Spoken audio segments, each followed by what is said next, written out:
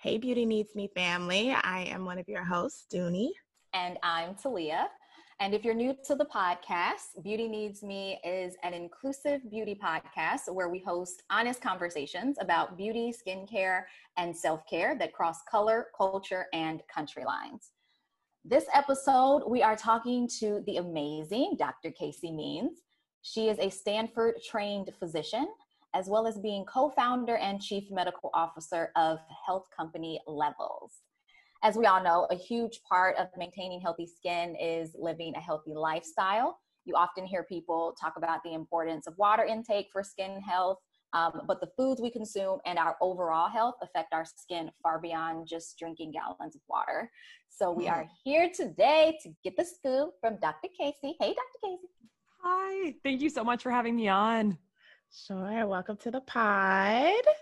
Okay, so before we get into Levels, let's understand a little bit about how wellness was introduced to you as a child, like wellness and beauty. Like, what were your initial thoughts about what it meant to be healthy and what beauty was? Ooh, that is a great question. Man, this is going far back. I want to run to my bookshelf because I actually have a lot of beauty books on there that are very vintage from my childhood. But to be perfectly honest, I really loved like makeup and all things beauty, and actually studied like makeup quite a bit when I was a child. I loved Kevyn Aucoin. I don't know if he's a makeup artist that you guys are familiar with. Oh, yeah, absolutely. These huge coffee table books called like Making Faces and Face Forward. He unfortunately died tragically very young in I think the early 2000s, but these books were just so artistic, and I really, really loved them. I had Bobbi Brown, Teenage Beauty, and those were some of my favorites. And one of the things, so I loved it from the artistic and the creative perspective, and I always thought that beauty was a fun way to sort of be artistic every day and sort of how you present yourself to the world. Bobbi Brown's book, which I think was in the late 90s, early 2000s, she started talking a little bit about how our diet and our lifestyle impact our beauty and our skin. And that was really early on to be talking about some of those things, but it definitely made an impression on me. She was talking about water intake and things like that and vegetables.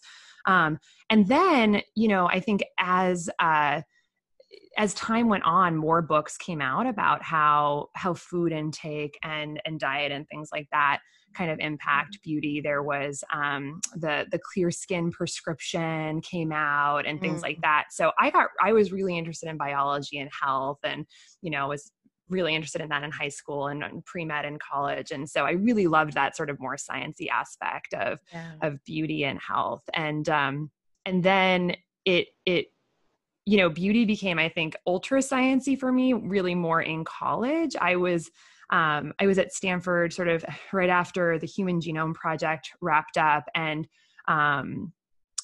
personalized genetic companies like 23andMe were starting to come online. And so I started thinking a lot more about like how the interaction between genetics and environment affected things like beauty that initially early in life I thought of beauty much more as like makeup and creams and lotions and things like that. And now thinking like, oh, how much of this is actually coming from, you know, the interaction between our genes and our environment.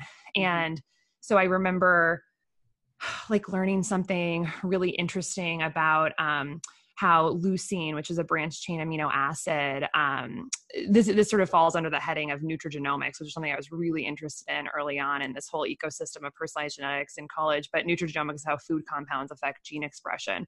And there was this one example, I read this paper about how leucine, which is a branched chain amino acid found in like dairy and beef, and a lot of other animal products, like it actually goes into the cells and it turns on this little protein called a GTPase, which then turns on this genetic pathway called the mTOR genetic pathway. And when that's upregulated, it will make you produce, it increases protein synthesis, fat synthesis, and cell division.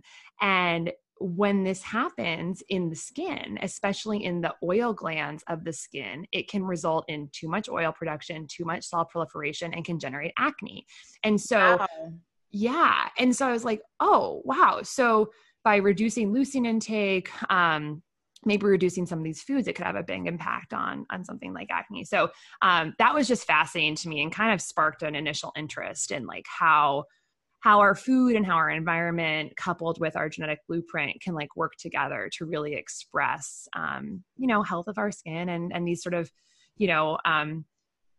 these characteristics that we maybe think are like inherent, like beauty, but are actually really on some things that can be in flux, and the way our skin health and our appearance can be are actually like kind of very dynamic in terms of how we live and what we expose ourselves to. So, so since then I would say like, I've been most interested in the whole beauty thing from like, how can we just like harness our genetic blueprints to kind of just create the best expression of health in all ways. But of course, going along with that is going to be things like our, quote unquote beauty in our skin and whatnot. Yeah. So, ultimately it's all wrapped up together. So let me also say, I forgot an accolade when I introduced you. You're also the associate editor of the International Journal of Disease Reversal and Prevention. So we're literally going to get cured on the inside out today. So, so this is even more exciting than people think. It's like we're fixing acne, we're fixing diabetes. Like we're literally going to transform inside out today. But so. I just wanted to say one thing, which is that I think I jumped right into to the science there, but I would say to really answer the question, like what is beauty to me and like how that was introduced to me, I will have to give my parents a shout out, because they really promoted a message in our family and for me as a child that beauty was really not about anything relating to looks or things like that, but was really about like living with integrity, living with joy, sharing your light, sharing your love. And that's what was beautiful. And so I'm very like grateful for that. And so I think, and that still resonates, it holds true, for me today, what is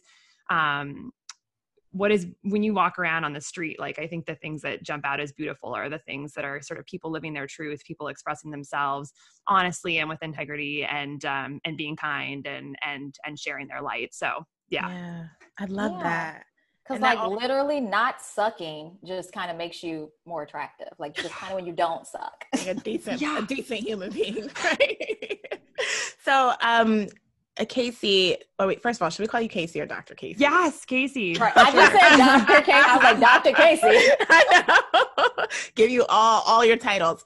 So when did you decide you wanted to be a physician? Ooh, I decided I wanted to be a physician. It kind of was end of high school, early college. I was so fortunate to be at this very weird all-girls high school that we did not have school on Wednesdays, and we actually had to get a job on Wednesdays. And so wait a minute, where was the school?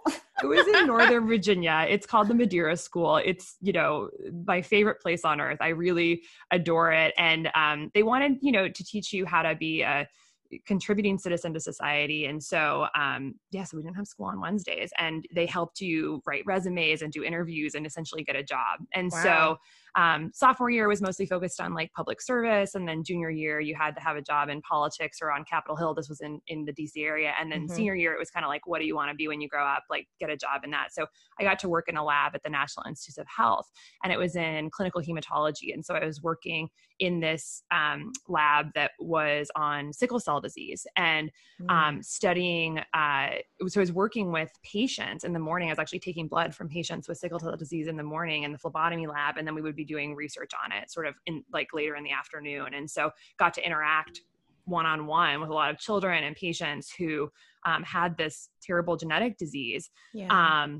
And that experience was just absolutely transformative to me, and the sort of bench to bedside culture of medicine were any of them, I'm sorry, were any of them white? Because I feel like you never hear about white people developing sickle cell. Sickle cell, yeah. As far as I remember, I don't think I interacted with any white patients with sickle cell disease. Like, as we all know, it's unfortunately a disease that's predominantly. Yeah. It's always so fascinating to me. Like, what is that? Yeah. Okay. Yeah. Sorry. Continue. Yeah. But so that was just very, very inspiring, and seeing that, how research and clinical practice could connect to hopefully move the needle on some of these genetic diseases was very interesting to me. And then I went to Stanford, and like I mentioned, like it was just like teeming with so much exciting stuff going on with personalized genetics. And I got to work at 23andMe when I was in college, when they were really, really early. And, it was just so empowering thinking like, yeah, we sort of have this view of health as like it's deterministic. We've got this genetic code and that's what we're going to be. But that's just one half of the story. Like that's just the blueprint. How that blueprint is then expressed, that is health and disease. And, you know, even with something like sickle disease, which is like a single point mutation that causes misfolding of the hemoglobin, like how people, you can actually have differential sort of severity of the disease. And we know that people who have very stressful situations or have different oxygen, like are in situations with different oxygen concentrations, like in the air, like it can exacerbate the disease. And so even that is like an environmental exposure that can like sort of change how the disease is expressed. And so, so there's almost no aspect of health and that I don't think the needle can be moved. There's almost no aspect of health where I don't think you can have some moving of the needle by changing the environmental exposures. And so, so that was really how I came to healthcare and realizing like, it's not deterministic. We certainly can be predisposed to huge things based on our genetic code, but how that's expressed is really where the money is, I think, in medicine and empowering people to live lives and make choices that can do the best they can with that particular, you know, genetic sequence of ACTs and Gs. And then there's this whole new area of epigenetics, which is not only the genetic code, but how the genes are folded and how like the three-dimensional structure of genes. And that we know has a huge impact on our lifestyles have a huge impact on that. So we know that, you know, stress and childhood trauma and things like that, these experiences actually can change the three-dimensional folding of our genes. Childhood trauma? Like it can physical or emotional? Both. Really? Basically adverse childhood events of any type can change the folding. Yeah. Well, that explains why Black people get sickle cell. You know, we just have all the trauma, generational trauma, you know, if we're living in like urban environments and it's like, you know, the air is messed up and, you know, all of these kind of things. And then when our genes fold, it's like, well, that actually makes a lot of sense. But there's also a lot of white people, Hispanic people who have those conditions as well. They maybe just, it may not be publicized or they may not be in inner cities, but I'm also thinking of like a lot of white people that are like in the Appalachian region, right? Or that are in super rural or maybe trailer park areas. But there are also a lot of white people in America. For Black people to be a small subset and then the majority of sickle cell, it's like because our circumstances are vastly different with just this little group of people, whereas there are a lot of white people and only a little bit or not as much that have, you know, these economic situations that are similar to underrepresented communities. Yeah. I'm not a doctor. I'm sorry. No, it's true. I mean, and sickle cell disease is a little bit different than the folding, just because this one, it's this unique disease in the sense that we have 3 billion base pairs in our genes, like in our DNA, like there's 3 billion individual ACTGs that make up our genetic code. And one of them is mutated and switched to create sickle cell disease. And that's heritable, you know, that it can be passed on, unfortunately. And so, but then with this folding, so how that long string of genes is then balled up and sort of like what the body has access to express in that genome, that we know that, like stress, adverse childhood events can change that and can change even what your body can get to in the genome to express. And that's this whole new field of epigenetics that wasn't even really talking about when I was, 15 years ago when I was in college. And what's especially crazy is that folding pattern is heritable as well. So let's say you had a very stressful event. It caused some sort of change in the epigenetic three-dimensional folding of the genome. You can actually pass that on to your kids. And so you're not only passing the genetic code, but the folding. And so, I mean, can't say enough about how, you know, we need to be working on early childhood experiences if we want to do anything in terms of moving the needle on health, especially when it comes to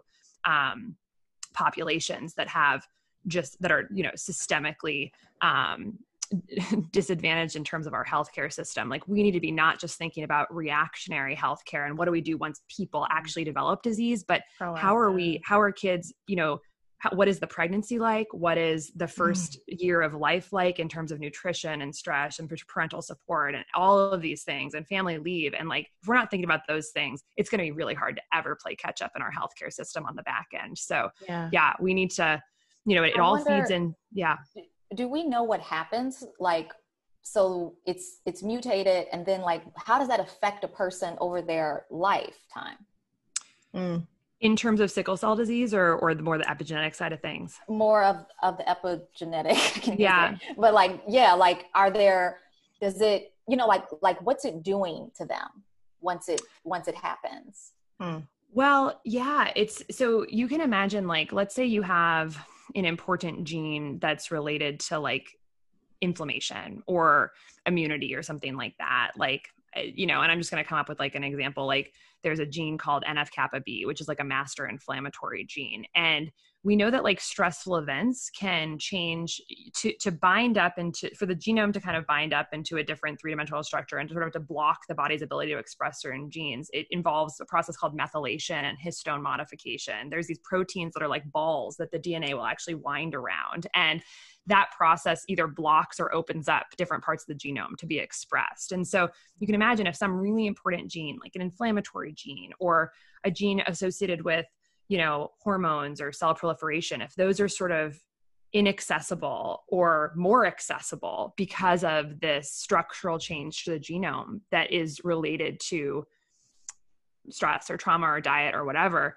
that it could definitely change just sort of the long-term outcomes of our cell biology. So yeah, it's really fascinating. Gotta watch that. It's like, how do we make it so that, like fundamentally, we have safe, healthy, nutritious pregnancies for all women in our country, that we have excellent hospital care for everyone, that we create environments and homes that are safe, access to good nutrition, access to quality sleep.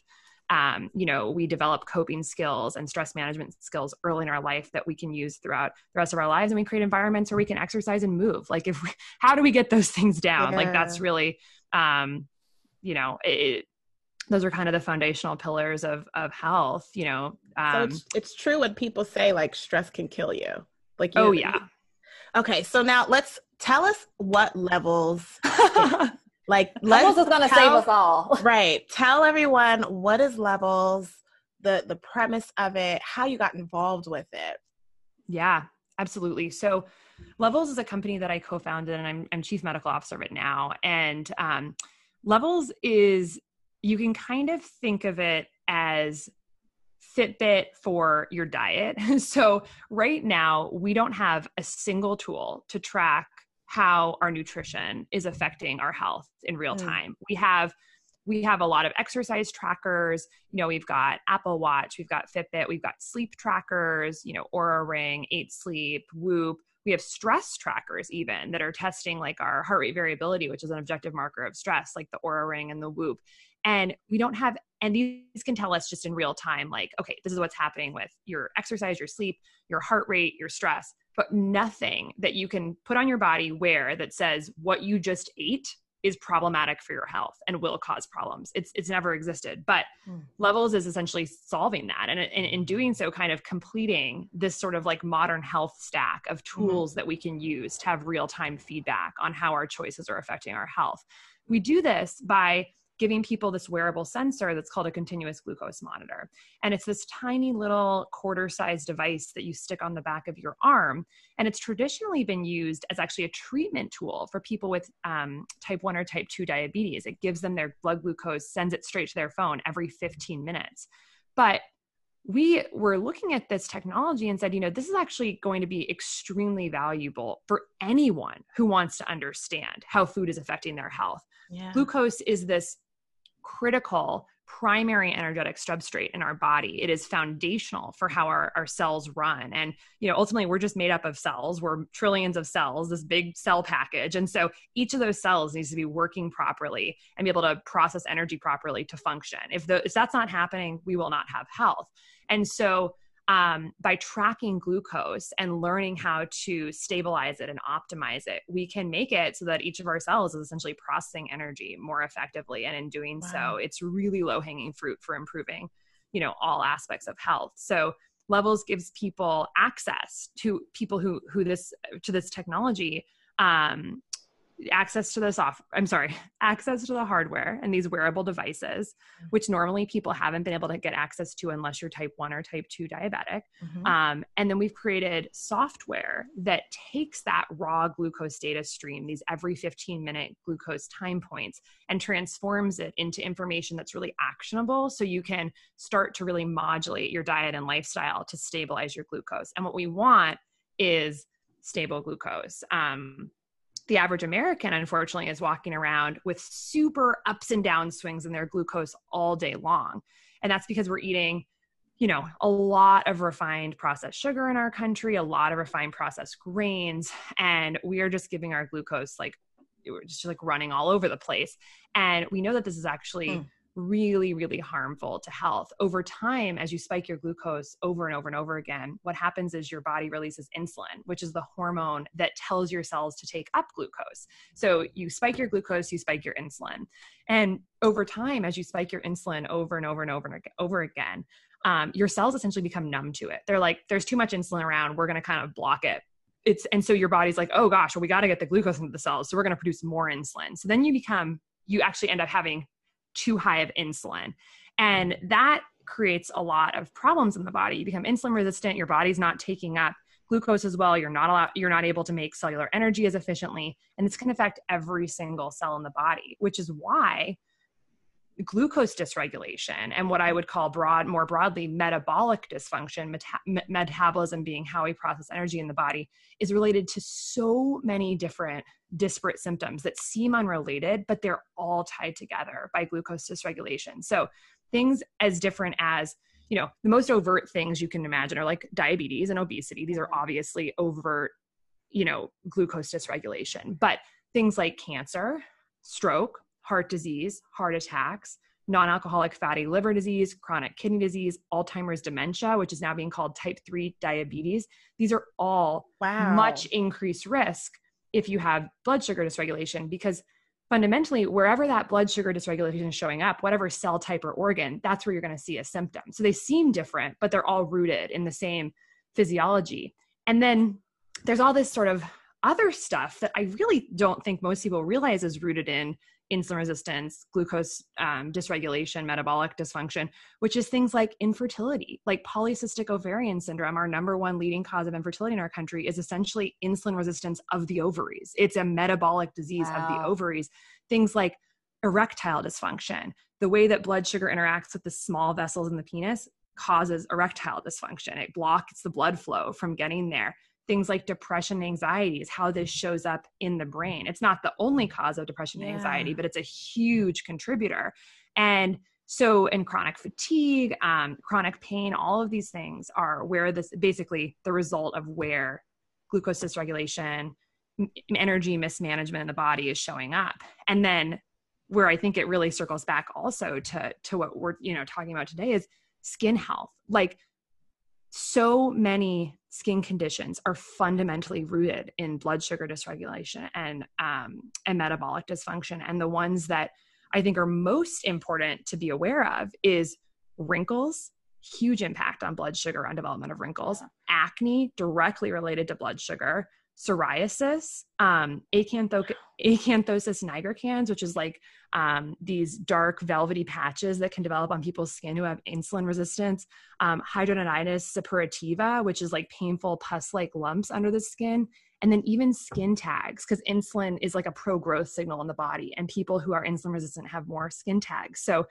so acne, wrinkles, pustules, like dark patches, all of these things actually can be improved by getting blood sugar under control. And it's just, So let's talk about some of these, right? Yeah.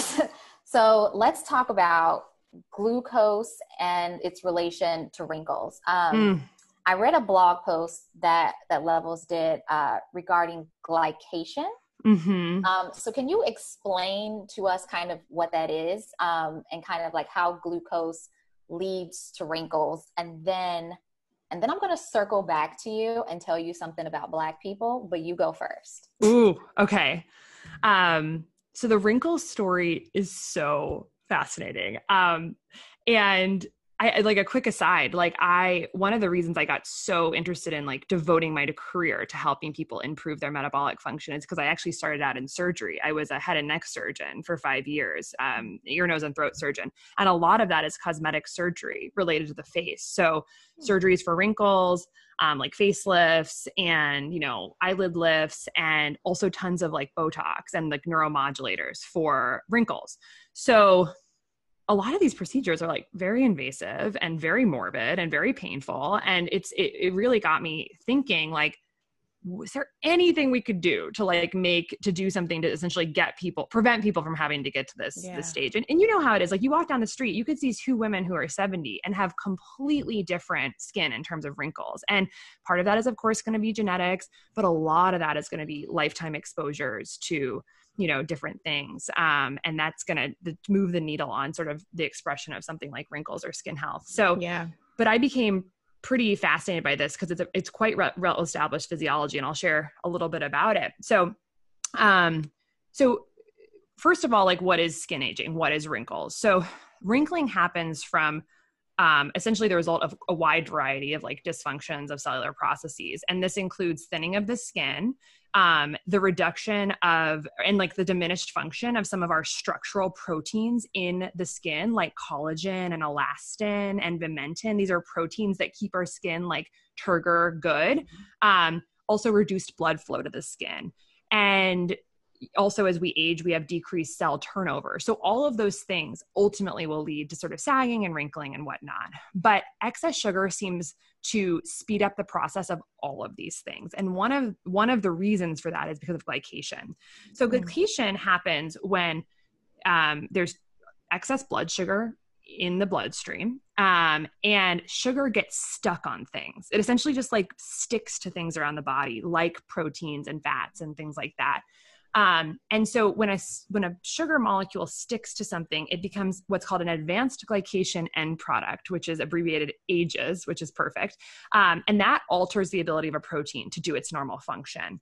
And it can affect proteins all over the body, but the most plentiful protein in the entire body is collagen. So the skin is the largest. Yeah. Oh, well, duh, that makes sense. Skin is the largest organ. Yeah. The largest organ in the body. I mean, skin is, you know, skin is the canary in the coal mine for all aspects of health and wellness, because it's the most visible, and it ultimately is being affected by all the other processes that are going on inside. So it is, you know, the harbinger of dysfunction internally. And so collagen, most plentiful protein in the body, glucose is getting stuck to it via glycation, and that totally alters collagen's function. So collagen, basically, like, it's a structural protein in the skin. And when it's glycated, it cross-links. It forms these weird tangles and cross-links, which causes stiffness of the skin and some of that wrinkling that we see.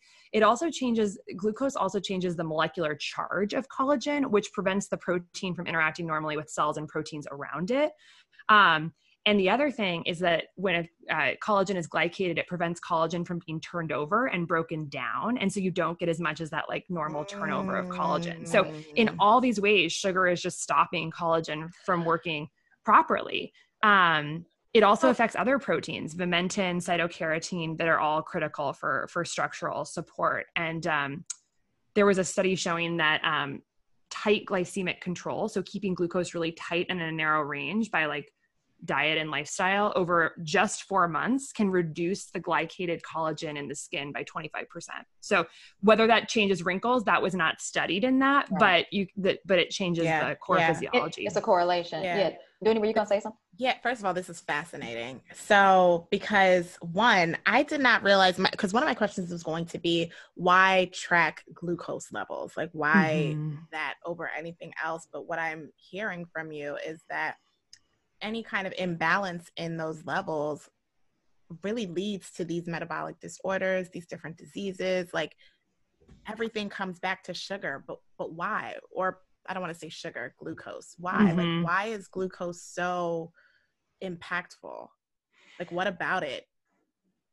It's impactful because it is the easiest source of energy for our cells. So for a cell to function, you need cellular energy, and cellular energy is called ATP. It's essentially like the little power coin in a video game that lets all the different processing in the cells actually happen. You need to produce ATP, and glucose can go into the cell, be processed by the mitochondria, this little part of the cell, and spit out ATP. And that's a really efficient process. And if a cell's not doing that properly, it's not going to function properly. And if that's in the ovary, it might look like infertility. If that's in the brain, it might look like dementia. If that's in the heart, it might look like cardiovascular disease. If that's in the blood vessels, it might look like erectile dysfunction or hypertension. It's just where it's, and these things, of course, the body's all connected. So if you have a big problem with how you're managing blood sugar and you've become insulin resistant, meaning you're not taking up glucose efficiently into the cells, you can imagine how it could really affect all aspects. Yeah. And, it doesn't happen overnight. It's not like a light switch where one day you're totally insulin sensitive and the next you're not. It's like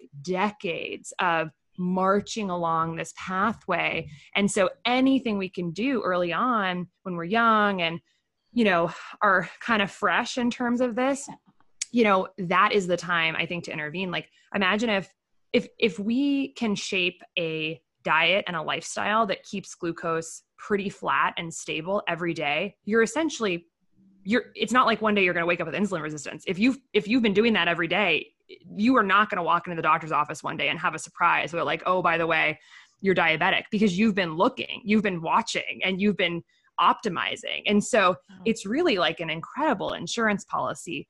Yeah. And, people could just say like, well, why not just eat low carb and not eat much sugar and exercise? Like, it doesn't seem like you have to track it. But what's really interesting is that, one, healthy living strategies, just blanketed statements, don't seem to really work, because we were doing that. Everyone knows to exercise and eat healthy and not eat a ton of sugar, but like 72% of our country is overweight or obese. Right. We have 128 million Americans with diabetes and prediabetes. It's like that's not really working, unfortunately. Because Snickers are good. Yeah. Like we need to be tracking it. Yeah.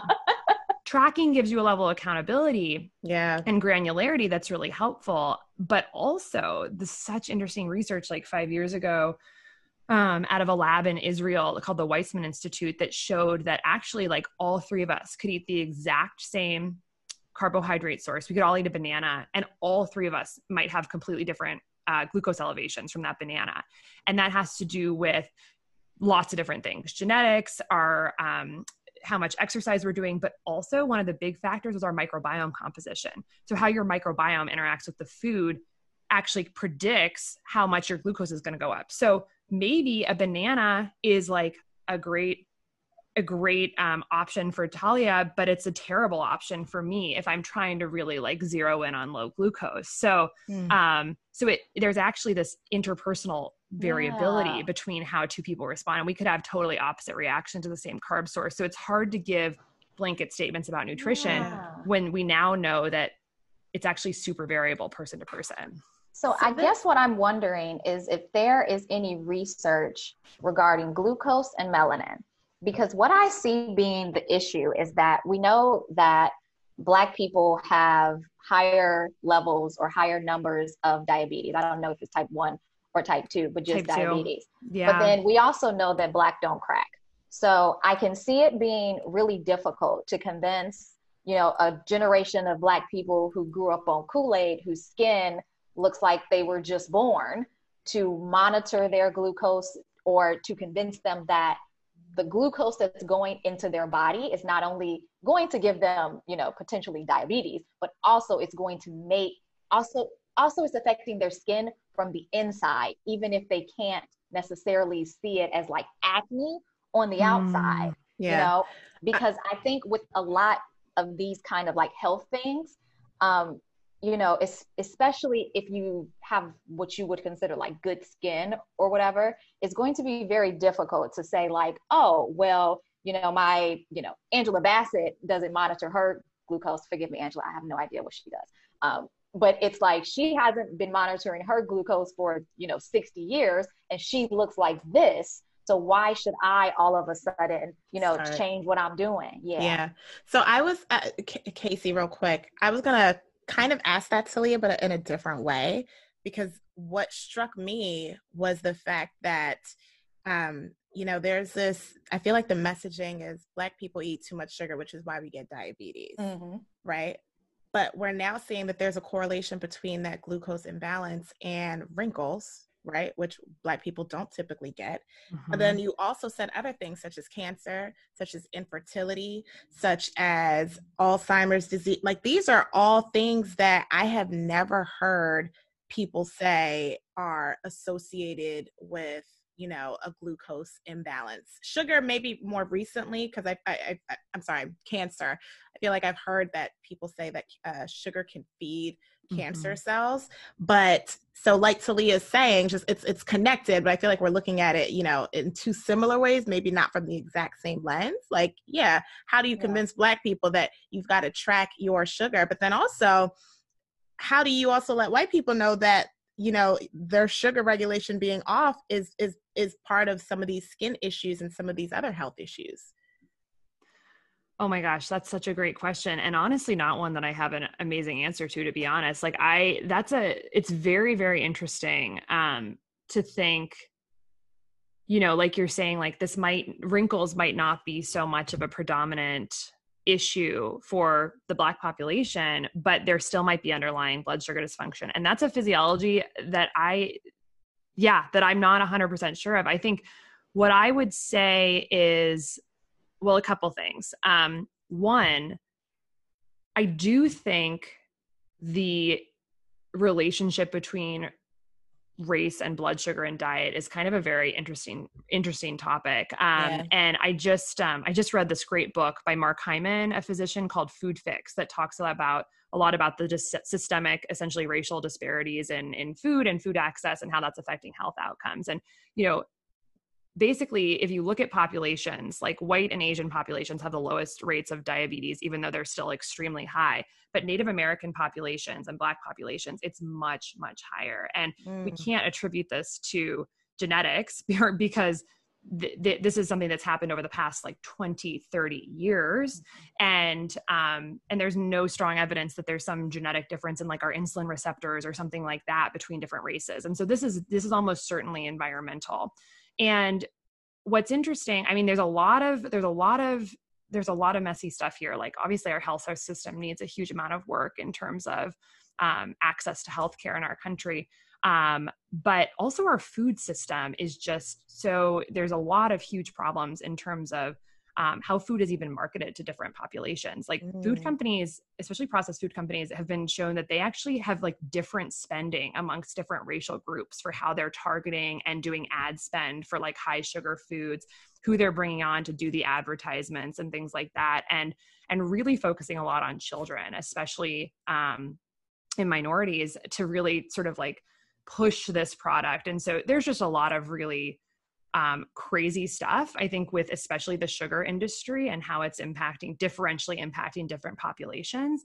And one thing that it kind of excites me about an idea like a tool like CGM is that this essentially cuts through like food marketing. Like, let's say the food industry or the healthcare industry is not going to take the lead on being, helpful in moving the needle on things like chronic disease and blood sugar. If you have a sensor on, if you have the data, you can essentially know exactly how this stuff is affecting you. And it doesn't matter what the marketing is. It doesn't matter what people are saying. Like, you have your own personal data and can make your own decisions. So it really cuts through all that extra layer of problematic stuff with our different industries. So I like that from like the empowerment side of things. Like, you kind of just get to be like, this is the truth. I don't really care what these industries are saying. Like, this is what I need to do or whatnot. That doesn't change the issues related to food access and access to healthy, nutritious foods, and, food deserts and all of this that we need to, radically change in our country. But at least it gives people a little bit more power in the face of really loud and problematic industries. So with the levels, it's a device. You put and it an on app, right? And an app. Okay. And you put it on your arm, or can it go anywhere? Does it have to go on your back arm? of your arm? Yeah. It has to go on the back of your arm. It's like the birth control. It's like patch. the patch.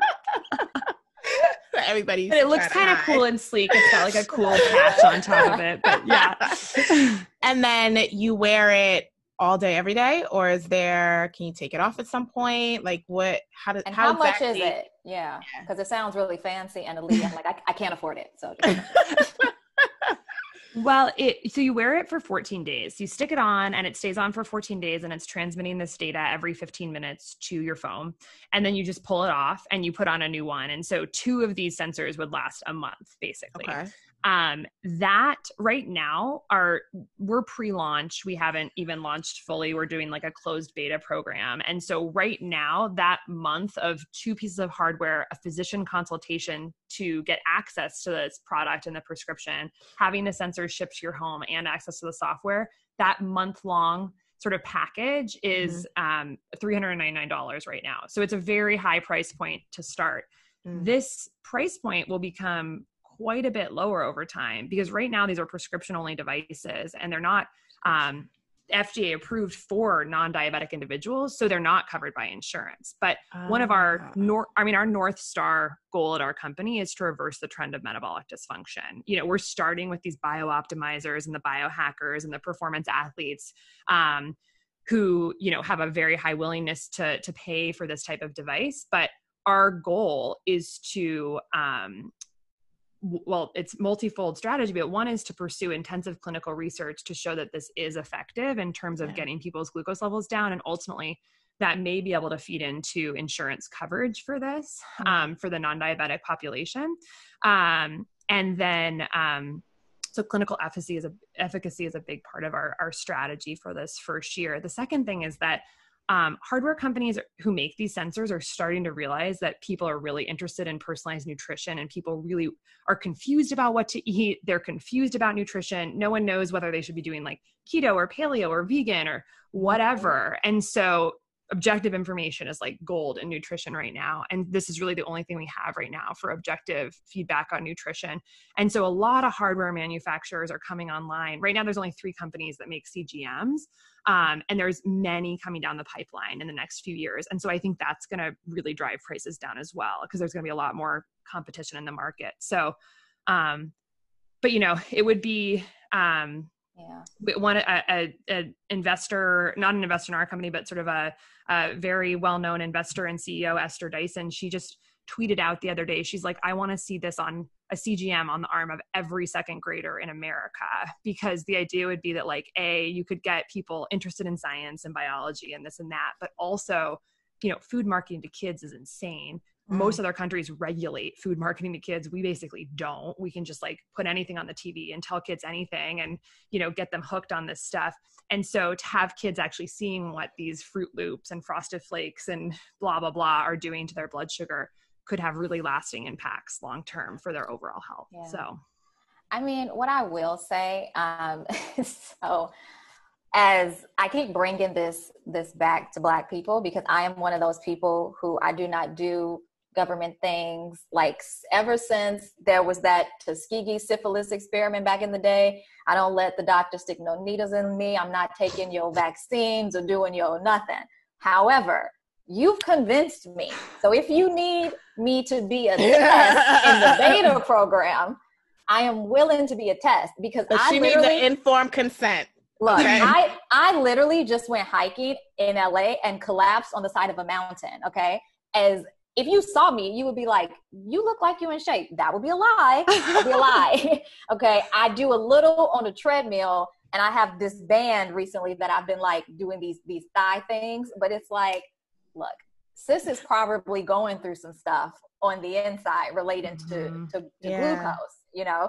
So, you know what else this reminds me of? So, have you ever heard of Dr. Sebi? Oh, not me, you. Yeah. Okay, so there's Dr. Sebi, and I think is it Brother Polite? I don't know how to say it. I don't know how to say it. Okay, so they're basically, these are like hood doctors that like holistic. If they're holistic, holistic hood doctors. But when I say that, it's not. No. It's not. I'm not like throwing shade or trying to be detrimental, or I mean like. Or discrediting them. I just mean that like a lot of Black people look to them for like advice. They follow their tenets, a lot of the work that they've talked about. That's what I mean by that. Holistic health care. Okay, holistic hood healthcare. And because so again, we don't trust the government with our health. Right, holistic hood healthcare, and which is fine.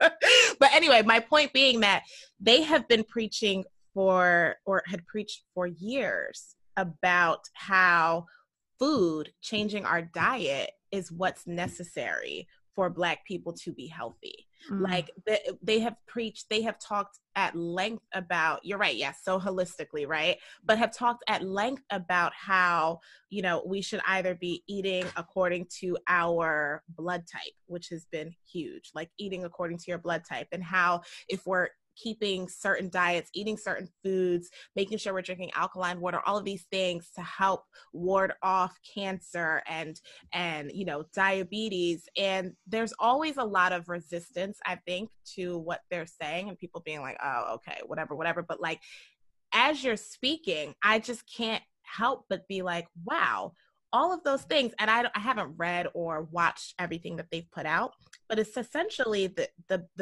it's essentially the same premise about what you're putting into your body is what is directly affecting your health. Yeah. And actually, Casey, I think you're in the middle, because I look at like traditional medicine and then like holistic medicine. And then I know you practice something called functional medicine. And I think that it's like right in the middle of being like a real ass doctor, but then also on some other shit. That's kind of exactly how I see it, like right in the middle. Yeah, because well, ultimately, you know, these health behaviors and this more holistic living, what I'm interested in is how those choices translate to our biochemical reality. Like how getting good sleep or not getting good sleep translates through hormones and our nervous system to actually create fundamentally different biochemical situations in our cells. So it's kind of like this merger between the two worlds. Like we know that, you know, poor sleep, you could just say, like someone could just say like, oh, get good sleep, it's important for health. But like, why is it important for health? It's important for health because like getting 1 hour or less of sleep a night makes you slightly more insulin resistant. It makes your insulin receptors less primed to pick up insulin. It'll make your glucose levels higher the next day. It changes your satiety hormone levels of leptin and ghrelin. So those levels, like leptin and ghrelin are two hormones that basically tell you whether you're hungry or not. And it will completely change the levels and the balance of those hormones, making you more hungry if you're sleep deprived and also more likely to want carb-rich foods. It changes your cortisol levels, which are your stress hormone levels.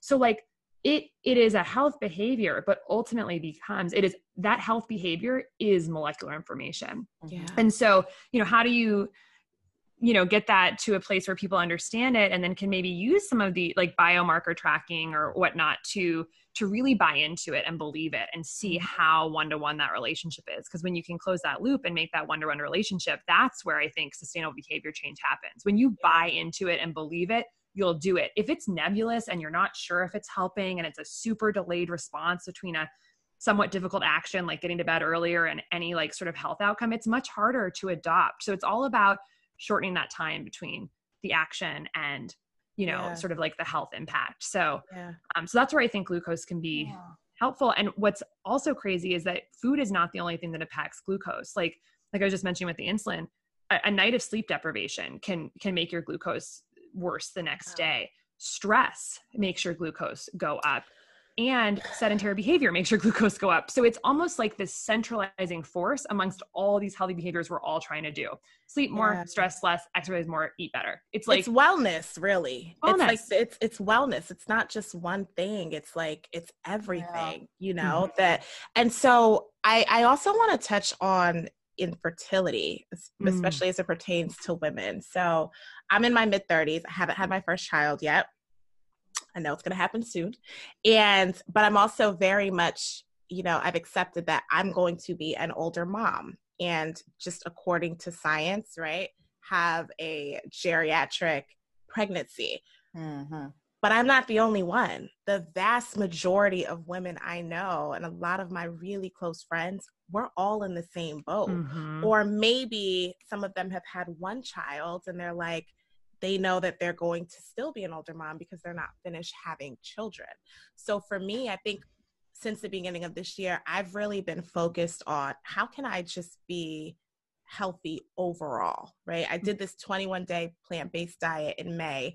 It was life-changing because I was like, wow, I could really feel the difference in my body. I told Talia, like, after that, I think I had like some sugar or something. I had this full-on breakout, and I was just like just to see how, when I changed up how I ate, how my body reacted. So I've been more so very conscious now about, well, what can I do in terms to bring it back to the, you know, having children, right?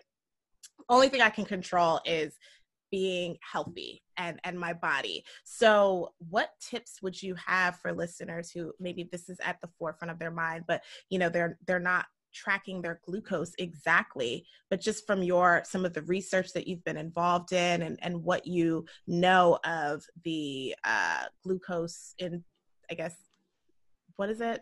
Glucose what? Regulation. Regulation. Yeah. Yes. Yeah. How what is the relation to infertility or fertility? Yeah. Also, just to really quick, like just to piggyback off of that, because Levels is not widely available. Yes, like exactly. What should we all be doing until we can get the program?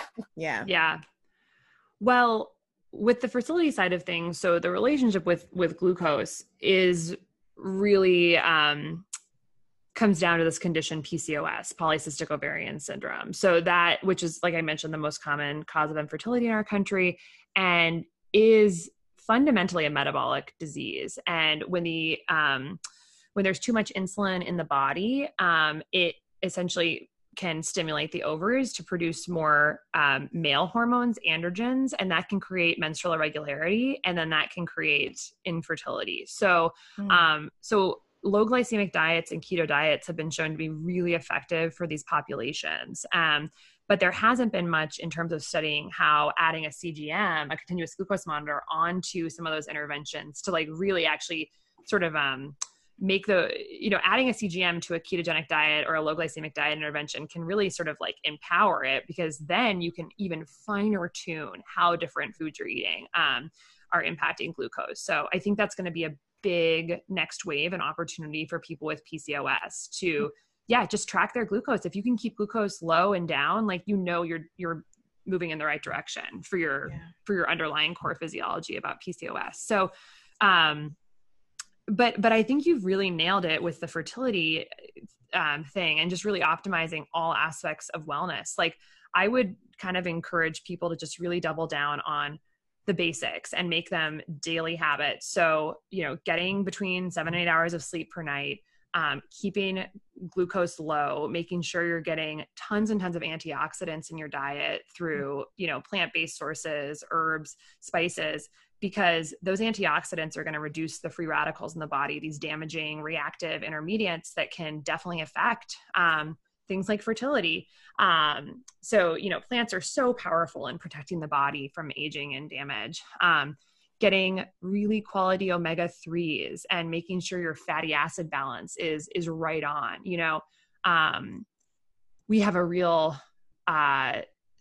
low amount of omega-3s. Sort of, if you look at the whole population, like, we're getting way more omega-6 fats than omega-3s in our diet. Omega-6s are a type of fat that are much more inflammatory and can cause more problems, and omega-3s are anti-inflammatory. And basically all of the cells in our body are made up of, they're surrounded by cell membranes, which are fat. Like, every single cell in our body is actually surrounded by fat. And the ratio of omega-3s to omega-6s in that fat capsule has a huge impact on how our cells function, and especially in the brain, which is like mostly made up of like tons of fat.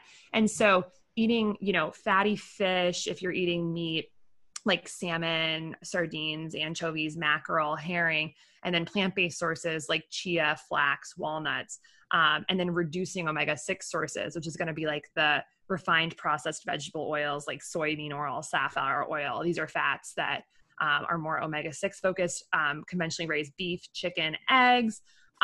Chicken? I know. But so you're telling us not to eat chicken? We gotta end this interview right now. You were just raving about your plant-based diet. But you're right. No, you're right. Honestly, and when I did start eating chicken again, I was like, I won't say there was a noticeable difference, but I do crave more plant-based recipes. I will say that.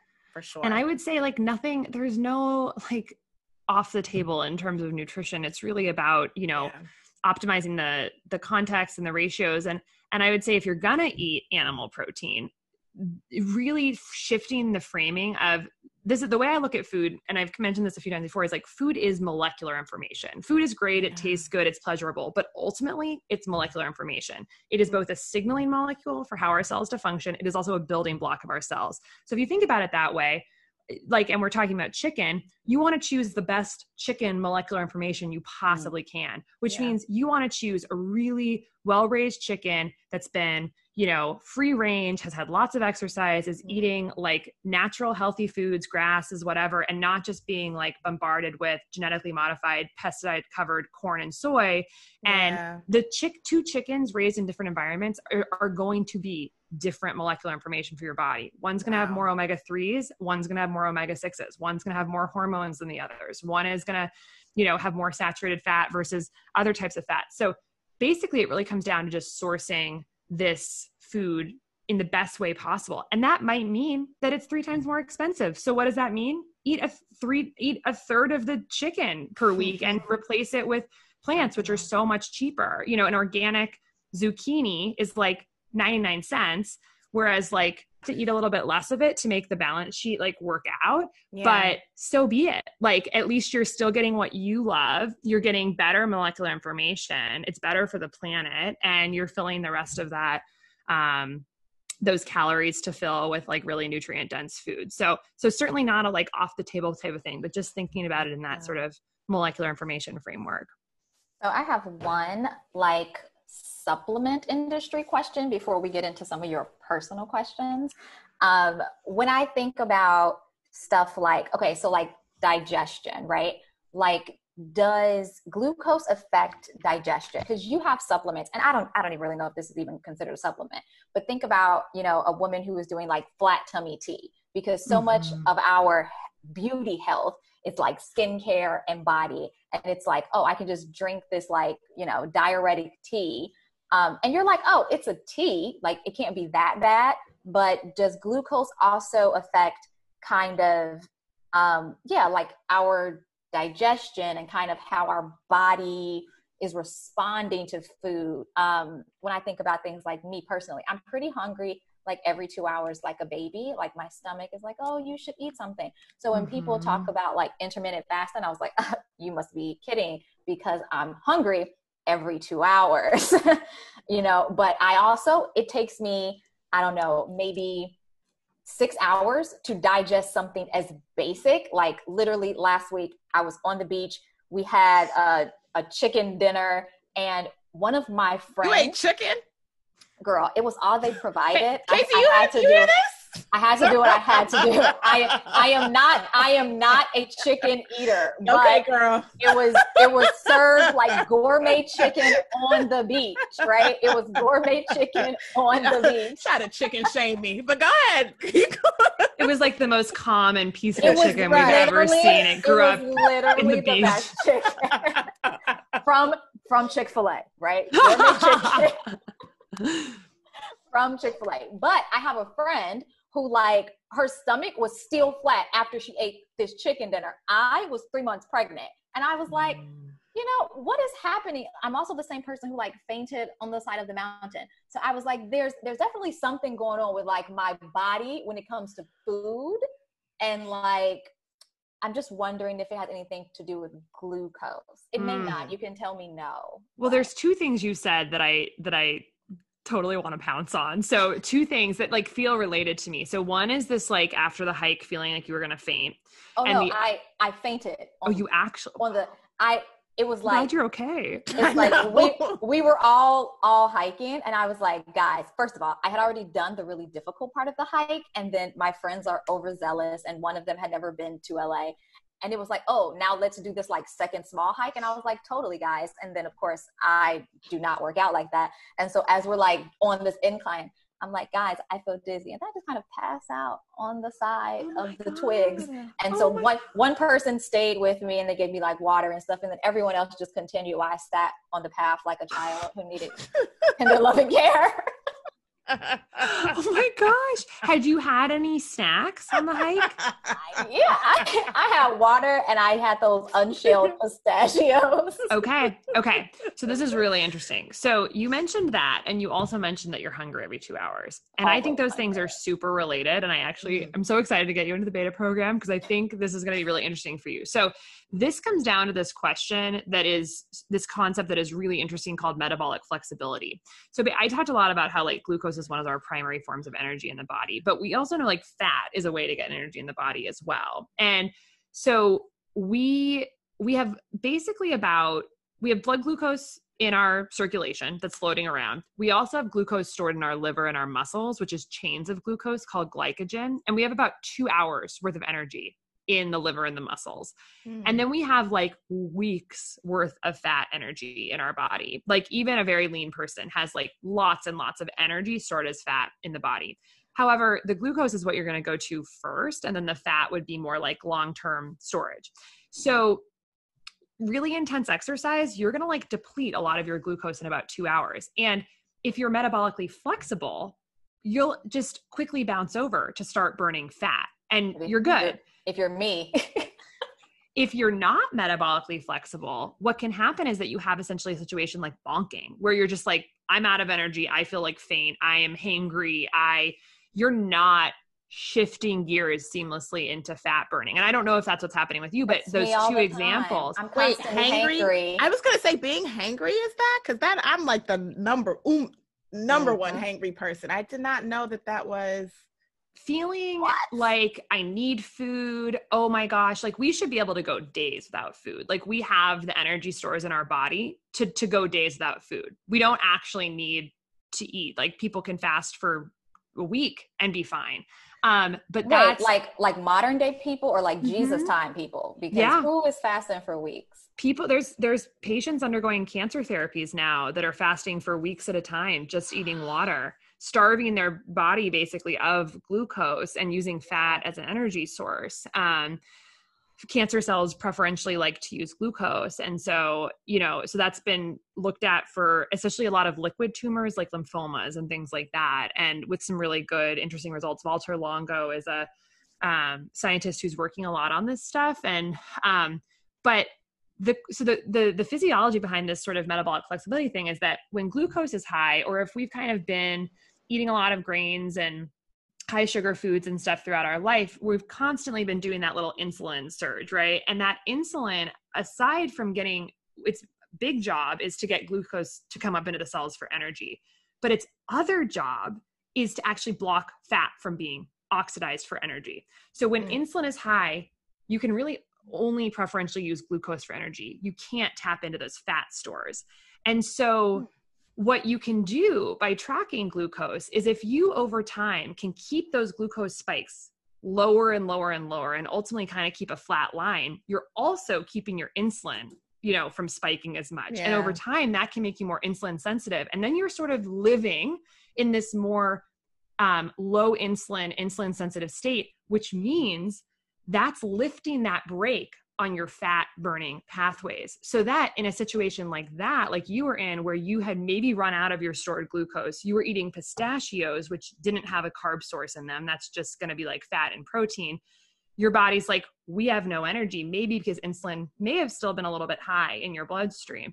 I obviously don't know that for sure, but it's something to think about. And there's actually a lot of athletes now that are training in a low carb state. They're training fasted and they're training in a low carb state because they want to get their bodies in a place where they can always tap into fat for energy. So especially like marathon or ultra endurance runners, they don't want to be having to pound gels and glucose drinks and all this stuff throughout a long event. They want to just be able to continue running and not have to be so dependent on exogenous sources of glucose. So if they train in this lower insulin, lower glucose state, they become ultra metabolically flexible.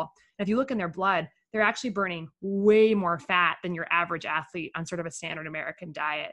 And so it kind of creates this endurance freedom, but also can signal to your body that like, you're just not hungry because your energy sources you've got energy coming to your cells through fat. So so it'd be interesting thing to kind of experiment with and like see if these things don't happen overnight. It's they're pathways that you have to essentially work. And we use this term metabolic fitness because it's just like going to the gym. Like as you work these fat burning pathways day in and day out by keeping insulin lower and lower, like they'll work better. And then you can, you know, see if that changes that like desire to kind of have to have a food hit every few hours. So does that love it? Yeah.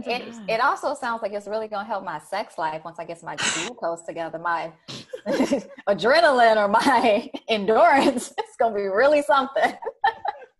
I mean, it might help the guy too, because, you know, glucose and testosterone, super related, and glucose and erectile dysfunction, super tight relationship. So yeah, if guys, I mean, this is like, it's like the skin. Like, I'm like, oh, like, why use an acne cream before using glucose tracking? But I'm like, why use Viagra before using glucose tracking? Like, this is, so wait, okay, we're talking about erectile dysfunction and is that what we're talking about? Well, so that's what I'm trying to clarify. That's what I'm trying to clarify. I'm like, what exactly are we saying? Are we saying that they're going to be able to go more rounds? Are we saying that they're going to last longer? What exactly is the correlation here? At minimum, they should be able to get it up. It sounds like at minimum. I'm going to stick with Holly on this one. Yes, that is. When you back up and think about what an erection is, it is rushing of blood flow to the penis, which makes it tumescent, which essentially means, you know, filled with fluid. And that's all it is. And the sugar, basically, for so many different reasons, can have a huge impact on how narrow or wide blood vessels are. Yeah. And so anything you can do to get blood vessels to be more flexible, essentially, like it comes down to flexibility. It's like narrow and then be able to get wide when it needs to be, that type of like non-rigidity essentially. And then for also to not have physical blockages. So like atherosclerosis, like clogged arteries, clogged blockages, those are often a result of chronic hyperglycemia and what's called endothelial dysfunction, which is like the blood vessel linings being dysfunctional, and then you can get buildups. And so, yeah, if there's not dynamicism in the blood vessels or if there's physical blockages, both those things can lead to huge problems with erections. And a lot of forward-thinking urologists and family medicine doctors and internal medicine doctors are starting to look at erectile dysfunction essentially as a red flag in young men for probable metabolic disease. So if a man comes in with that type of symptom and like, hey, can I maybe get some Viagra? Like, what should I do? In their 40s, you know, this is happening earlier and earlier these days. That is like an immediate red flag for like, oh, this person, we should do metabolic testing for them. So yeah, this is crazy. Amazing how glucose literally touches every aspect of health. This is amazing. Yeah. I know we've like kept you a little over time. I know. Dooney, do you have any? I want to ask about your personal diet. Like, what do you eat? What are you said you're vegan. So how long have you been vegan? What's a typical day like in terms of breakfast, lunch, dinner, and snacks? Ooh, well, so I'm vegan. I say more specifically, I'm whole foods plant-based. So vegan is kind of a catch-all term for, you know, anyone who doesn't eat animal products, but I think whole food plant-based more characterizes what I'm trying to do with my diet, which is essentially eating whole foods as unrefined as possible, and focusing mainly on vegetables, fruits, nuts, seeds, beans, spices, and herbs. And so I use a ton of nuts and seeds. Like they basically are like the workhorse of my replacements for things I used to eat. Like I can turn nuts and seeds into milks. I can turn it into creamy dips. I can turn it into an Alfredo sauce. I can turn it into pesto. Like it's just, you know, a cheese dip. I made some insane cashew-based queso last night. So you can kind of turn them into like anything. And that's been a real creative, fun joy for me over the past few years. I've been doing this for about 2 years. And then I also did it earlier in when I was in my 20s for a couple of years as well. And really it stems from all the nutrigenomics stuff I was talking about. When I started learning about how compounds in food directly change gene expression and cell biology, I was like, deep into that world and realized, whoa, the things that change things for the better are often plant compounds. And the things that often change things for the worse are often animal compounds. And I gave that example of leucine, you know, and the mTOR activation, how that leads to acne. And so I'm like, okay, well, that, you know, going to cut out dairy and, you know, reduce my meat, and my horrible chronic acne cleared up in like a month and a half, you know? And so it's like, okay, that's interesting. And then learning about plant compounds that like can also be just like really revolutionize health. So like, you know, in turmeric, you know, there's a compound called curcumin, which turns down our inflammation genes. And, you know, compounds in green tea are like potent antioxidants that buffer oxidative stress. And you learn about these things, and I'm like, okay, well, it kind of seems like plants are the way to go. And I'm going to try this out because it's what I'm reading on PubMed and all these scientific papers. I'm going to try it out. And the more and more I did that, the more my health was just like radically changed. I felt 10 out of 10, so good, just like felt elevated and light and full of light. And I was like, I'm just going to keep doing this. Like it was such, it's nothing dogmatic. It's nothing, you know, like set in stone. It's more that like, this is just what makes me feel most alive and most joyful. Do you eat bread? So I don't tend to eat bread. And this is where CGM has played into it. So I was whole food plant-based for a while. And then I added the CGM layer on top of it when I started Levels. And that actually really refined that diet even more.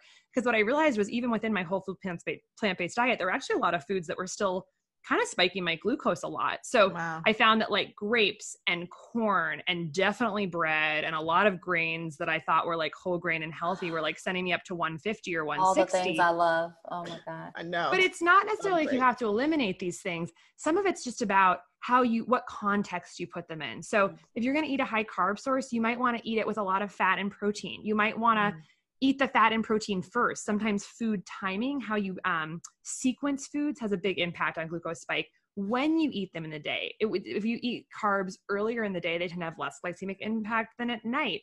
What other things you use, like vinegar tends to blunt glucose spike. Cinnamon is an insulin sensitizer.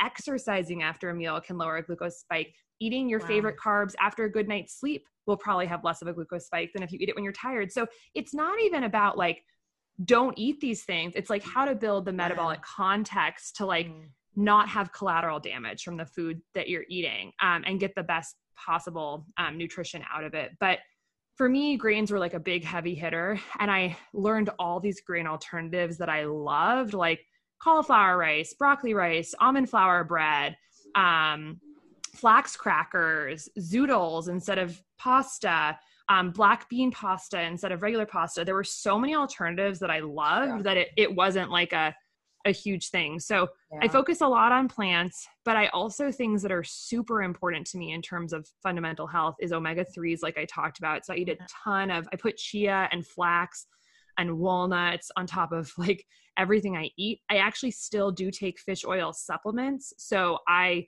take like 3 grams of omega-3s supplements per day because I want those cell membranes in my brain and all over. Is there a brand that you use? Yes, I use, I've really loved Nordic Naturals.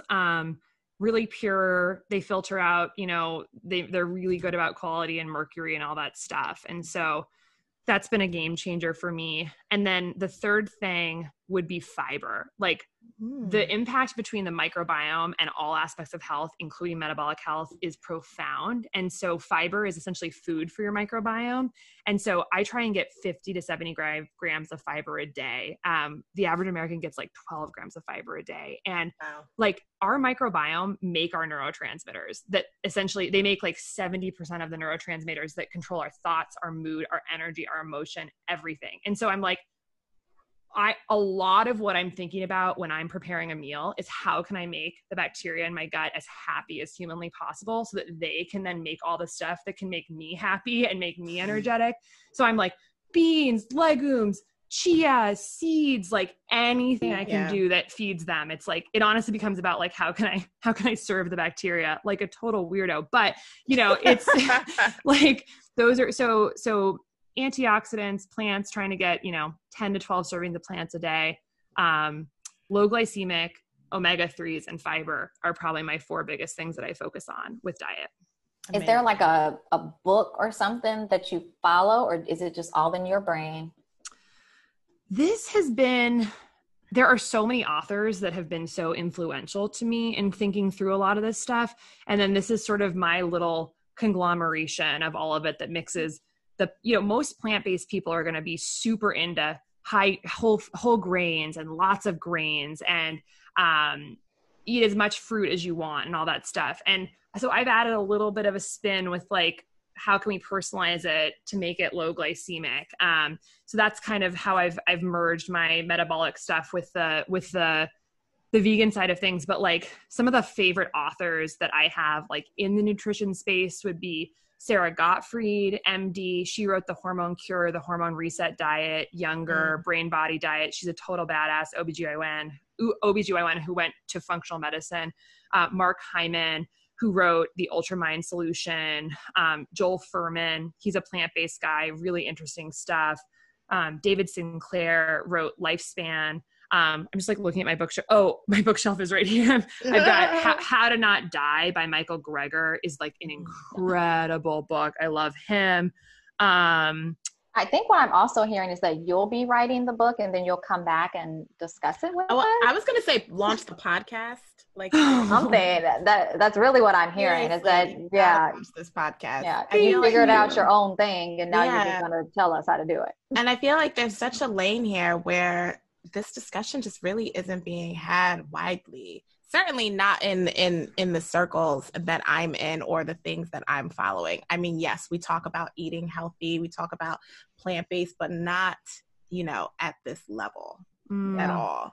I can't tell you the last time I've heard someone say the word glucose. So it's like, other than like you're going to get diabetes, which like everybody just thinks it's, because we eat. Right. And we're like, okay, so I won't drink Kool-Aid. Fine. Right. Yeah. Right. And there was a recent study out of UNC in 2018 that showed that 88% of Americans are metabolically unhealthy. There are only 12% of people who are essentially fully metabolically healthy. So like the fact that we're not hearing glucose like on billboards, like all over the world, like it's insane to me. I mean, it's the lowest. It's also so actionable. I mean, in a month you can clean things up and have a huge improvement in so it's like, it's actionable. It's essentially free, because you just, choose different things. We're already paying for food anyways. And it underlies so much. So yeah. It's great to chat about it. And I appreciate you giving me the forum to do it and discuss it with you guys. It's really, of course. I mean, I'm ready. Y'all know that I'm part of that 88%. So basically we're saying, that we can fulfill 2 more beta testing spots for you. Yes, you're in. Let's get you in.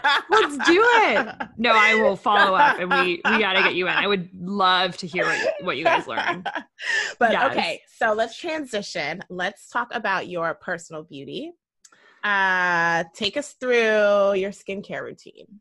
Well, first of all, do you have time? Because we have kept you. Oh yeah, we have time. I just asked you another complicated question. It's honestly, I totally have time, and thank you for asking.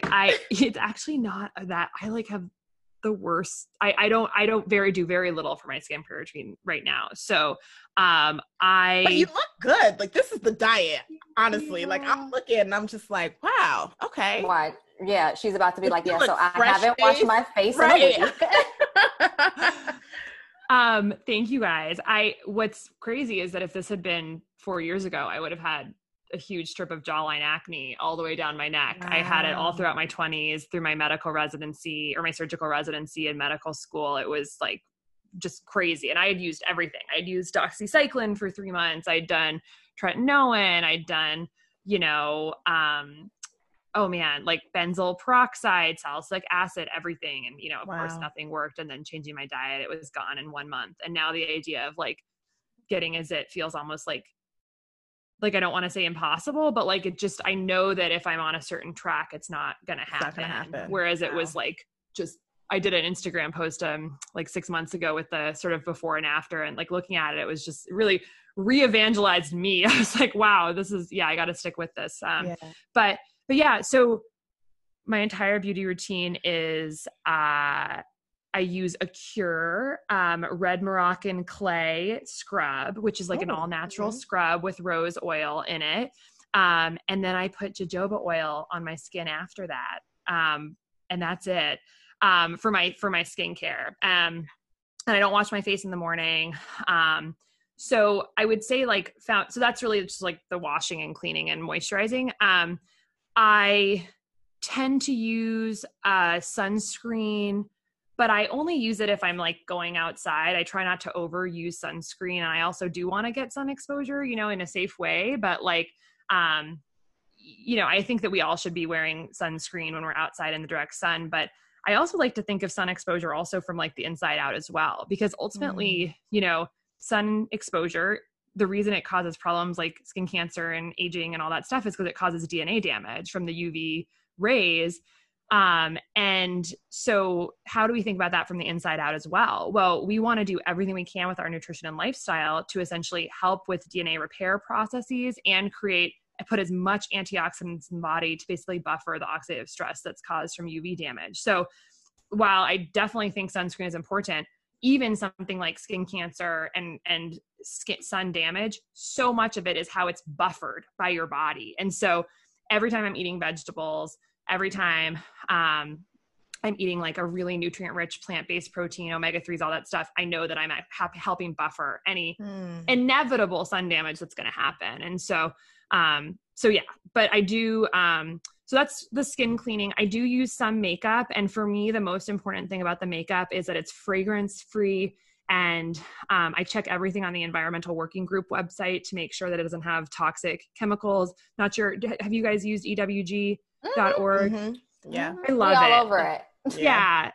So I'm basically trying to do anything that's like rated a 1 or a 2. So basically has no known harm. But one big thing that I really focus on is not using anything that is scented with any natural or artificial scents, because a lot of those chemical compounds can be endocrine disruptors and can seep in through our skin and cause problems. So all my shampoos are unscented or only scented with essential oils. And that's a big focus for me. And then in terms of my makeup, products that I love is I love Beauty Counter. I like a Cure. They have some good products. And what are some of the other ones? Oh, Thrive. Thrive makes a mascara that's like chemical free, and they also donate to women's groups, especially women who have been affected by domestic violence with all the purchases of their products. So yeah, so Beauty Counter, Thrive, a Cure.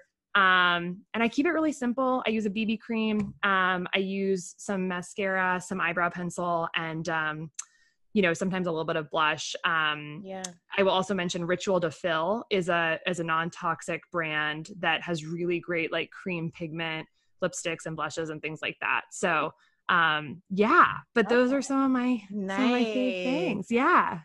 Amazing. Nice. Talia, are we ready for our last question? We are ready. Else? All right. Our last question, Casey, is why does beauty need you? Ooh, I think beauty needs me in particular because we are not thinking as much as we should, I think, about how our diet and lifestyle is affecting our expression of beauty. And if I can be a voice that helps people make some healthier choices, even if it's for the purpose of improving certain beauty, outcomes, I think ultimately making those choices is going to actually affect all aspects of health. And when we achieve, elevated health and wellness, whether it shows up in our skin or quote unquote beauty or elsewhere in our body, like that lets us live our fullest lives, helps us show up for our communities in a kind and loving way, helps us have more energy to, rock our purpose and really contribute to the world. And so by focusing on our own health and wellness principles and our own beauty, like I think we can definitely serve others the best. So, Thank you, Casey. Thanks again. Thank you. That wraps another episode. Thanks, Beauty Needs Me family.